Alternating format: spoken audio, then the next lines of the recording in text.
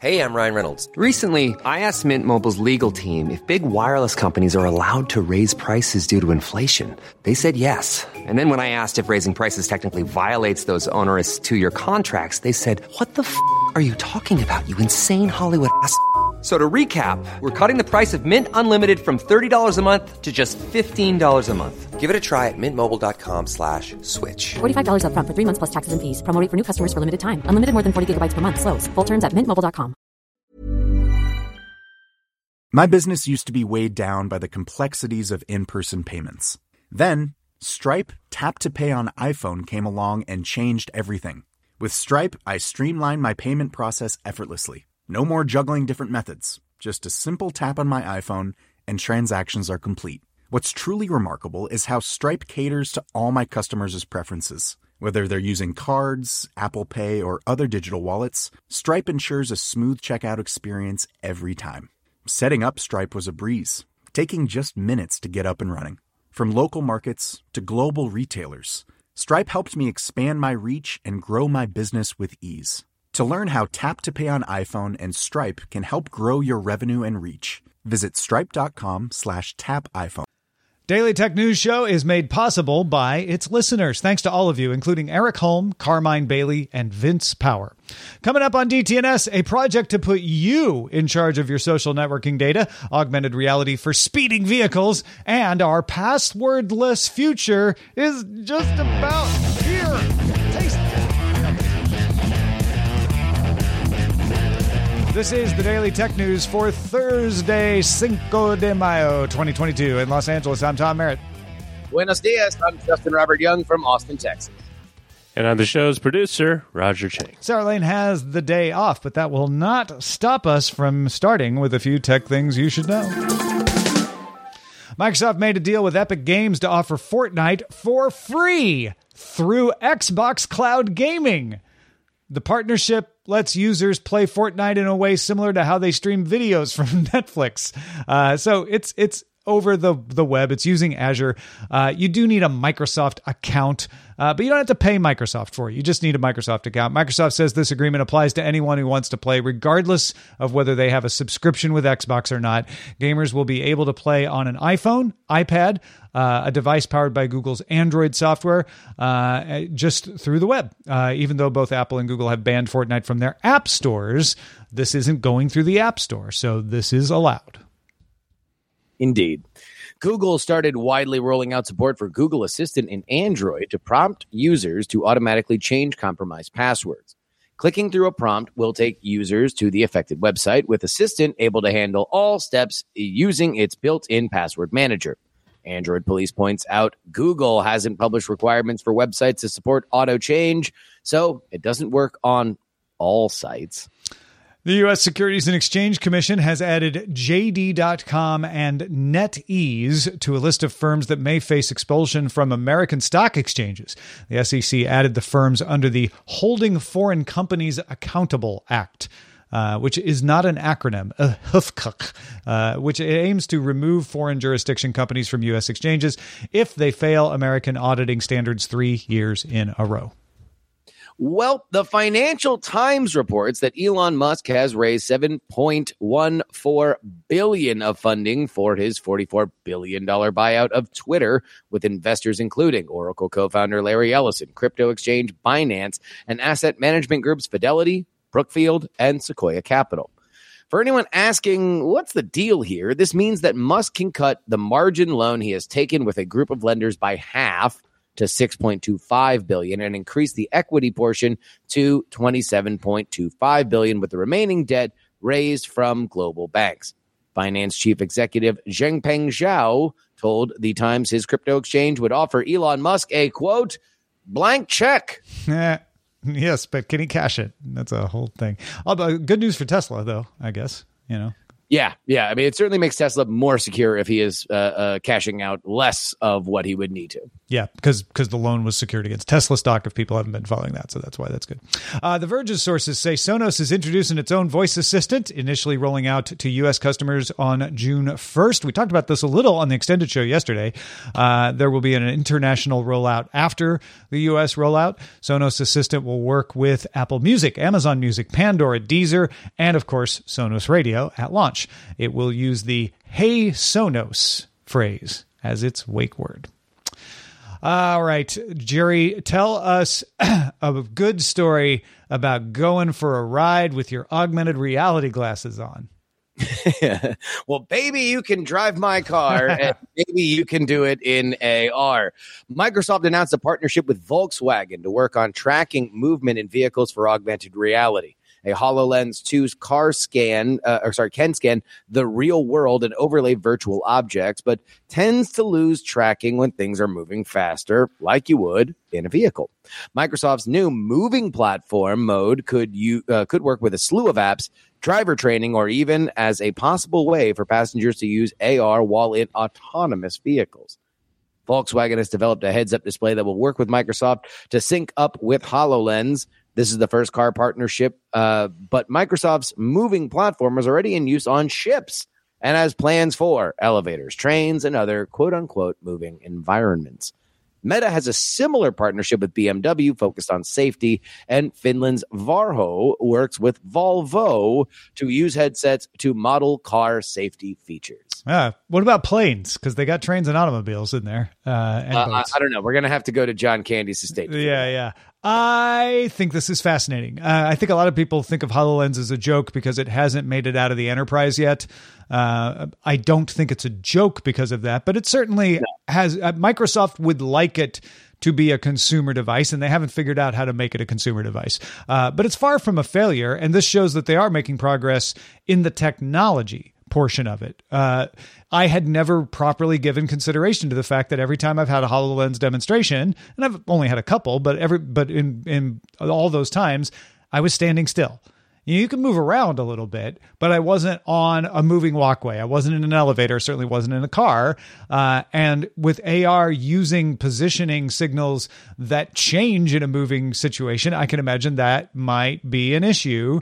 It might be able to do like your seat back really well, but if you look out the window, it's going to lose all ability to do anything. So that's fascinating to me that they are making progress on that enough that they're saying, hey, Volkswagen, makers of Audi, let's get some of your really fast cars and try to put this to the test and make it useful for you. I know they're talking about autonomous cars and making it work in there, which certainly will eventually be something important. But I think even the idea of having it be a heads-up display that you could put on would be cool too. Well, let's make this clear. People don't think HoloLens is a joke because it hasn't made it out of enterprise. They think it's a joke because, like Google Glass, it was pitched as a consumer device, failed, and now has been relegated to enterprise. Was it really? I guess it kind of was, but I don't know. I think we also are guilty of over-interpreting the pitch. But yeah, go ahead. And I have succeeded. Yes. The reality here is that when it comes to AR in a vehicle, for me, I don't think that the future of this is you're wearing your headset in the car. I believe that the future of this is there is a small projector for which is giving you more of a heads-up display as you are moving along down the road, because that's where I think the limitations of AR right now, which both for Google Glass and HoloLens, is field of vision. Whereas when you put on a virtual reality headset, you are getting a fairly wide scope and you are getting fairly high definition, and that is increasing every iteration. AR has always had a problem where while you might get your full field of vision through a camera, the AR stuff is always in a small window, and a smaller window than you would expect. If you're in a car, you don't want a gigantic field of vision because you're looking out and driving. But maybe you would like to know in a way that is less intrusive than looking down at your phone or even one of those screens that have CarPlay or Android's automotive service, that there is gas coming up and you only have a quarter tank, or that there is a speed change coming up. I think there's a lot of stuff that you can do that works within the limitations of the tech right now, that if they can get the tracking right, which I think also is more of an advantageous in a car because you are able to put more processing into a car version than you would something that has to hang on your head the entire time, then there's a lot of really cool stuff here. Yeah, I agree. And also, I would add to that, field of view should improve, and that may open it up to other uses that can take advantage of that wider field of view. But you make a great point that even under the tech we have now, which is going to get better over time, there are some interesting things that you can do with it. I don't think you're going to see this in a lot of cars yet, though. It certainly is future focused. But the fact that it's already being used on ships, it's already being developed for other uses, means that even if it's not Microsoft, somebody's going to crack this. It's a crackable problem, and we will be able to use these in all of these different situations. These are the kinds of hurdles you don't hear talked about enough when you're wondering, like, hey, why hasn't that AR thing ended up catching on? It's stuff like this that often is like, yeah, we can't make it work in this regular use case like an elevator, and we want to make it useful for that.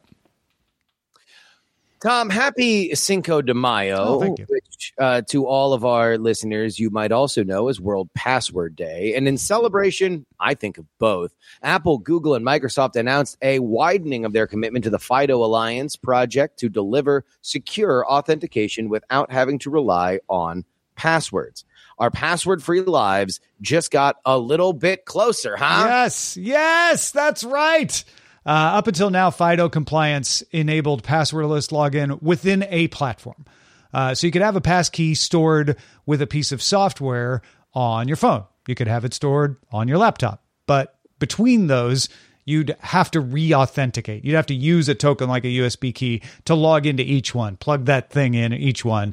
You weren't able to move the token across the platforms. That meant you couldn't use your phone as the token on your desktop easily. If you got a new device too, you had to re-enroll, which usually meant companies made you create a password as a backup, which gets rid of the whole point, right? Yeah. All right. So what exactly then is changing with this new announcement? Yeah, the announcement here is for cross-platform token support. So you'll be able to use your phone as the passwordless login device across Windows, Mac OS, iOS, and Android, as well as on Chrome, Edge, and Safari. You'll have support in all those operating systems, all those browsers. And you kind of need both because the browser is usually how you're logging in, but you'll have them across all of those things. So the magic example they keep giving when they were talking about it today was, I could use Chrome on Windows, but the iPhone would be my way to authenticate, and I'd never need a password, but I'd be across 3 different platforms. So the way it'll work is you'll register your phone as the device you want to use to log in. Then when you're logging in, say on your laptop, it will ask you if you want to use your phone to log in. If you say yes, which you probably will if you've set it up this way, a notification shows up on your phone. Then you simply unlock your phone, whether that's a PIN, a pattern, a fingerprint, facial recognition. No password strictly necessary, especially if you're using fingerprint. And then it will authenticate you and log you in. If you use LastPass or 1Password, they have similar things where they'll give you a notification and then you press yes on the notification. This would be a simpler version of that could be used by any website that wants to implement. Another part of this is that passkeys can be securely stored in the cloud. In case you lose your phone, you wouldn't be losing all access. Now, cloud storage has that's good news for a lot of people, but there are some good benefits to this, right? Yeah, you don't need a password as a backup. If as a website, you can implement this and just get rid of storing people's passwords. Because don't forget, if you have a password on your account, it's still only as secure as your password, right? The person trying to break into your account won't try to use FIDO first. They'll go for your password and any multi-factors you have. So with this addition, it's easier for a site to justify just no longer supporting passwords. And it means it's harder to be phished, since a fake site trying to trick you into logging in won't send a notification to your phone. Right now, they can trick you into typing in your password. But if you're waiting for that notification and you never get it, well, you're going to be like, that something's wrong. That's not the right place. All right, though. Everything has a downside. Yes, Tom. yes. Tell us the bad news. On the downside, Your phone is now your vault. So if you have a weak passcode on your phone, even if you have fingerprint authentication, if you have a weak passcode on your phone, all your sites could be vulnerable. Though someone would have to get physical access to your phone, so the threat is still reduced. But you want to make sure you use a strong password on your phone, and you still need websites to implement it. It's not going to work if the website you're trying to log in doesn't implement it. It doesn't magically rid websites of passwords. And shifting over to this is going to be a lot of work, though it's work that will pay off in reduced exposure to data breaches and such. So it's worth it. It's just not going to happen overnight. All this sounds so phone-centric. What happens if my phone, which it is prone to do, dies? Yeah, I know. Or I'm an idiot, which You've I left am. a phone in a cab or an Uber, right? I literally did once in London, and then I left for Scotland, and I had to wait until I got back to London to get my phone from a cabbie. So the cloud token that we mentioned earlier is one way to deal with that. Another backup method would be if there's no password, you can't log in without the password, is to use your email address. Some sites already do this. Send you a login link to your email address rather than having a crackable password as the backup point. When is all this supposed to happen? Apple, Google, and Microsoft have all said that they expect the new sign-in capabilities to become available across platforms within the next year. So this is going to happen by the end of this year, that it'll be available, and then it'll take time for websites to implement it. Good to know. Yeah. Just in case you're wondering, if you're like, wait, but how is Fido secure? Go check out Know a Little More, knowalittlemore.com. We have an episode of Fido 2, or called About the Fido Alliance, where I go deeply into the public key cryptography. But basically, you have the private key, they don't. So even if they break into the website, they don't find anything. They find the public key, and the public key is meant to be public. That's the short version of that. Do you have ideas about who we could have on the show, folks? We'd love to hear them. Let us know. Check out our guest survey. You can put in your recommendations at dailytechnewsshow.com/survey. Hey, I'm Ryan Reynolds. Recently, I asked Mint Mobile's legal team if big wireless companies are allowed to raise prices due to inflation. They said yes. And then when I asked if raising prices technically violates those onerous 2-year contracts, they said, "What the f*** are you talking about, you insane Hollywood ass?" So to recap, we're cutting the price of Mint Unlimited from $30 a month to just $15 a month. Give it a try at mintmobile.com/switch. $45 up front for 3 months plus taxes and fees. Promo rate for new customers for limited time. Unlimited more than 40 gigabytes per month. Slows full terms at mintmobile.com. The Claude 3 model family from Anthropic is your one-stop shop for enterprise AI. With models at every point on the price-performance curve, you no longer have to make trade-offs between intelligence, speed, and cost. Claude 3 Opus sets new industry benchmarks for intelligence. Sonnet strikes the perfect balance between skills and speed. And Haiku is the fastest and lowest cost model on the market, perfectly designed for high-volume, high-speed use cases. Join the thousands of enterprises who trust Anthropic to keep them at the frontier. Visit anthropic.com/Claude today. My business used to be weighed down by the complexities of in-person payments. Then, Stripe Tap to Pay on iPhone came along and changed everything. With Stripe, I streamlined my payment process effortlessly. No more juggling different methods. Just a simple tap on my iPhone and transactions are complete. What's truly remarkable is how Stripe caters to all my customers' preferences. Whether they're using cards, Apple Pay, or other digital wallets, Stripe ensures a smooth checkout experience every time. Setting up Stripe was a breeze, taking just minutes to get up and running. From local markets to global retailers, Stripe helped me expand my reach and grow my business with ease. To learn how Tap to Pay on iPhone and Stripe can help grow your revenue and reach, visit stripe.com/tapiphone. Back in 2019, Twitter began an outside research team to create a decentralized social networking platform called Project Blue Sky. We've talked about it before a few times on the show. In February of this year, that project was incorporated as an independent public benefit company owned by the folks working on the project and led by CEO Jay Graber. This is an important point in understanding how this might be implemented. Twitter doesn't have a controlling stake in this. So it's worth noting that if Elon Musk does close his deal to buy Twitter, that would not affect Blue Sky. nor is he under any obligation to use it or cooperate with it, though he probably would. But it is a separate public benefit company. Public benefit means it is beholden to benefiting the public, not to making a profit. Wednesday, Blue Sky hit a milestone and released its first public source code on GitHub under an MIT license. That's an open source license. Graeber emphasized that this code, called the Authenticated Data Experiment, or ADX, is the beginning of a public development process. It's not a finished product. So he's like, don't go start, you're not going to be able to go build a bunch of platforms on this, but you'll be able to see how a platform could be built on it. And it does give us a good idea of Blue Sky's direction. The protocol is not built around platforms. It's built around your data. Each user would control a personal data repository, a PDR, that would have data including posts and engagement in it, and it would be yours. You could trust someone to store it in the cloud for you, but you could also just keep it on your own device if you wanted to. Social networks that integrate with Blue Sky would then be able to accept data from your PDR and integrate it into their own system. Their system would be how things get displayed, how things get moderated, what things get shown, what algorithms are used, but your actual posts and engagements would be under your control. And that means you could take the PDR out of a system and still keep all your posts, all your data.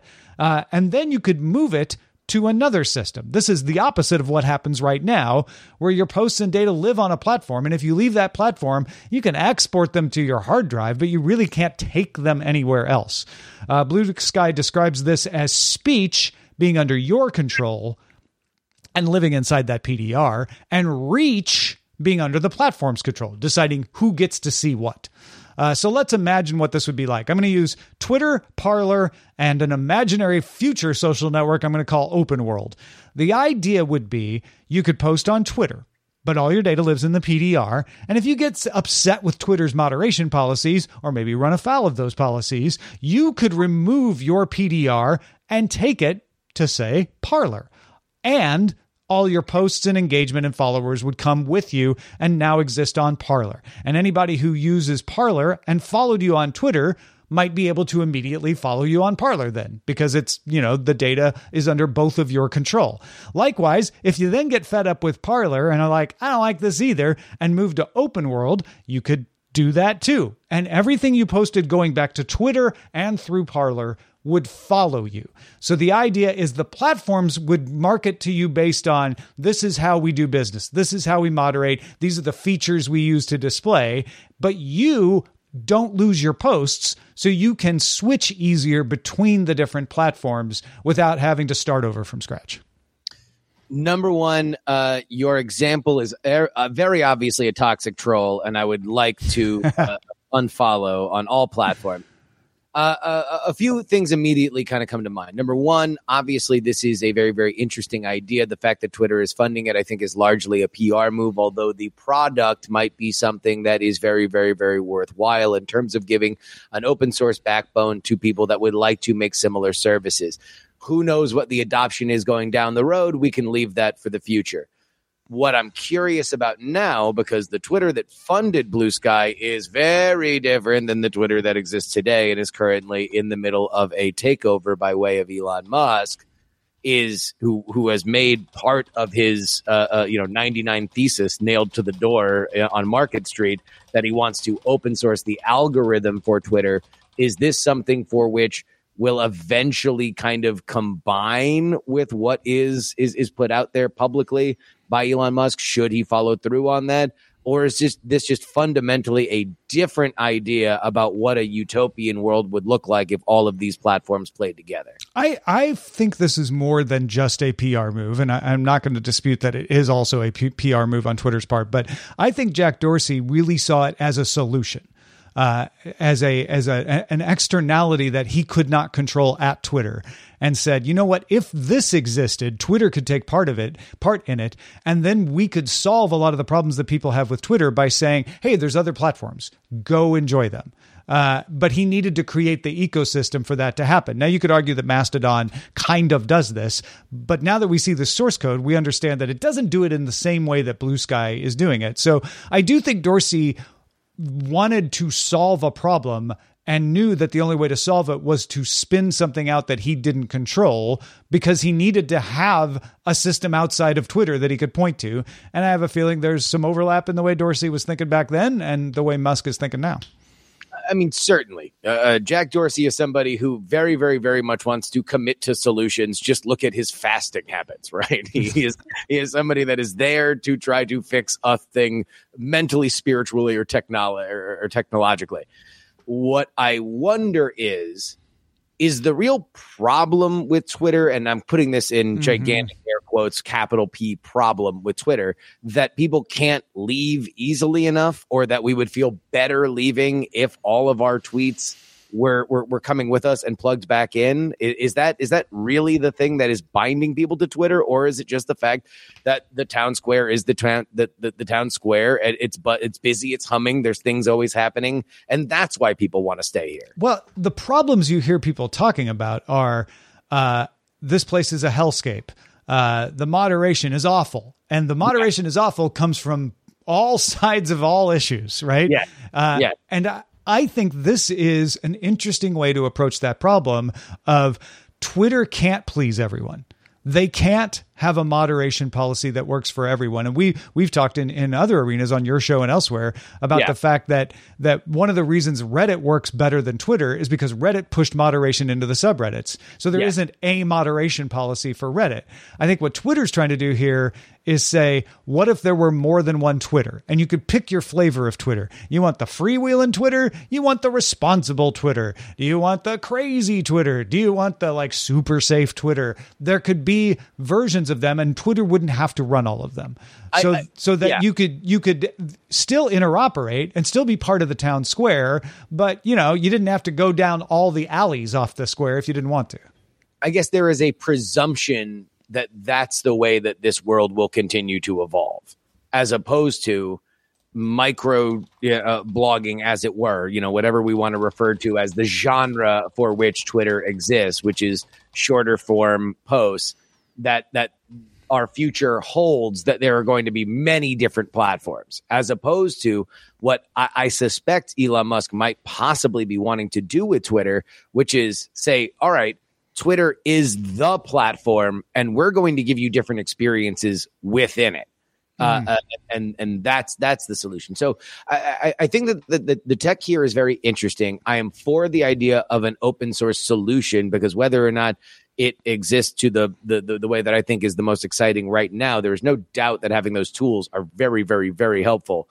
But I don't know if the presumptions it's making for the future of social media are something I agree with. Well, there's no reason Musk couldn't use Blue Sky to offer multiple flavors of Twitter. Possibly, yeah. Right? And then it doesn't matter if anybody else ever adopts it, but the technology exists and it's auditable and reliable outside, and other people can create interoperability. I don't know. We are assuming they're efforting to that position. Yeah. And they're not there yet, for sure. Yes. But I think there's something to this. I share your skepticism that this is the thing that will solve social networking. But I'm a little more intrigued in the idea of a protocol that gives users control over the data. I've been following Tim Berners-Lee version of this with identity management. It's central to the FIDO Alliance, where you have your private key on your device. It's not stored with the service you're logging into. There's a long-term trend here, and whether it's Project Blue Sky or somebody else comes along and makes a better version of it, I don't know. But I think there is a long-term trend worth paying attention to here. Tom, Mr. Blue Sky, please tell me. Just call me ELO. Hey, you may recall that last year Stack Overflow and mechanical keyboard manufacturer Drop Off the Key did a little collab to make a miniature 3-key keyboard designed to copy and paste text, which is exactly what it did. But it's pretty cool for a $29 device. Now Drop, Stack Overflow, and designer Cassidy Williams have unveiled the Key V2 with 3 keys that are dedicated to Control-C and V out of the box and customizable to do anything else. Here's the cool twist. The Key V2 is also RGB enabled with a case made out of acrylic rather than aluminum to allow the lighting to shine through. The switches are also hot swappable, so you can remove them and replace them with different switches that have different feels. If this sounds like your jam, the Key V2 can be ordered directly now from Drop, which says that quantities are limited to 3,900 pieces with an estimated ship date of July 20th of this year. Portion of the proceeds are going to Digital Undivided, a nonprofit focused on helping Latina and Black women entrepreneurs. Ooh, blinky lights. Who doesn't love a blinky light? A blinky light. Woe be to all keyboards before they were also a strip in Vegas light show. Yeah. Check out the blinky keyboards and a mod, a cool keyboard mod. I mean, this crosses so many interests at so many levels. I think they're going to sell a nice handful of these. So very good. Yeah. It does also give you I love the idea of trying to break out our kind of one size fits all situations to make workflows better. And there are certainly great examples of this, be they coders or video editors or various different situations where you wind up hitting the same buttons all the time and making another destination for that could be something that is more intuitive to your workflow. Yeah, there's a bunch of products like this that are catching on, a lot of them with video podcasters, where, yeah, I could hit a key on my keyboard, but I have to find that key, put it in a little separate thing, and I could find it really fast. Oh, yeah. Yeah. I mean, the Stream Decks of the world have made a meal out of the idea of like, all right, yeah, why am I finding the window buried underneath all my other windows of my OBS to switch various shots when you can just have big, colorful, fun buttons that you just hit bing, bong, boom. Yep. All right, let's check out the mailbag. Not much in the mailbag. Thank you to everyone who has sent us an email in the mailbag. We need more of them. Feedback at dailytechnewsshow.com. Keep the emails coming. Thanks to you, Justin Robert Young, for being with us today. What you got going on to tell folks about? Well, obviously a lot in the news politically. We had the results of the Ohio primary. That is available right now in our most recent episode, as well as all the latest on the Supreme Court leak. You can find that at politicspoliticspolitics.com. Also, thanks to our brand new boss, Andrew got all the love to himself today. Thank you, Andrew, for being our brand new boss. We are having a good May, and you can make it better by becoming a patron. Patreon.com/DTNS. You'll even get a longer version of this show. We talk more about the topics. We run off on tangents. It's a whole lot of fun. It's called Good Day Internet. Get it at patreon.com/DTNS. We're live Monday through Friday, 4 p.m. Eastern, 2000 UTC. Find out more at dailytechnewsshow.com/live. Back tomorrow with Rob Dunwood. Talk to you then.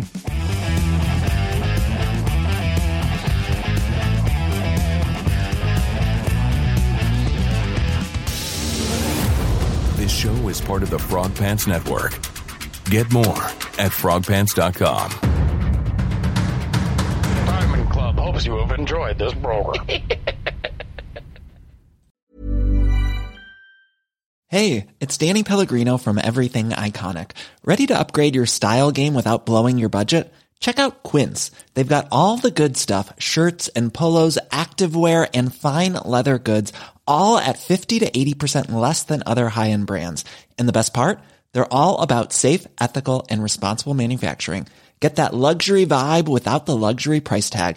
Hit up quince.com/upgrade for free shipping and 365-day returns on your next order. That's quince.com/upgrade. When you make decisions for your company, you look for the no-brainers. And if you have a lot of mailing to do, Stamps.com is the ultimate no-brainer. It streamlines your processes to make your business more efficient, which makes you less busy. Mail checks, invoices, legal documents, and everything you need to keep your business running with Stamps.com. Seamlessly connect with every major marketplace and shopping cart. Schedule package pickups and see your cheapest and fastest shipping options from different carriers, with rates up to 89% off USPS and UPS rates. And with the Stamps.com mobile app, you can take care of mailing and shipping wherever you are. Make the same no-brainer decision as over 1 million other businesses with Stamps.com. Sign up with code PROGRAM for a 4-week trial, plus free postage and a free digital scale. No long-term commitments or contracts. That's Stamps.com. Code PROGRAM.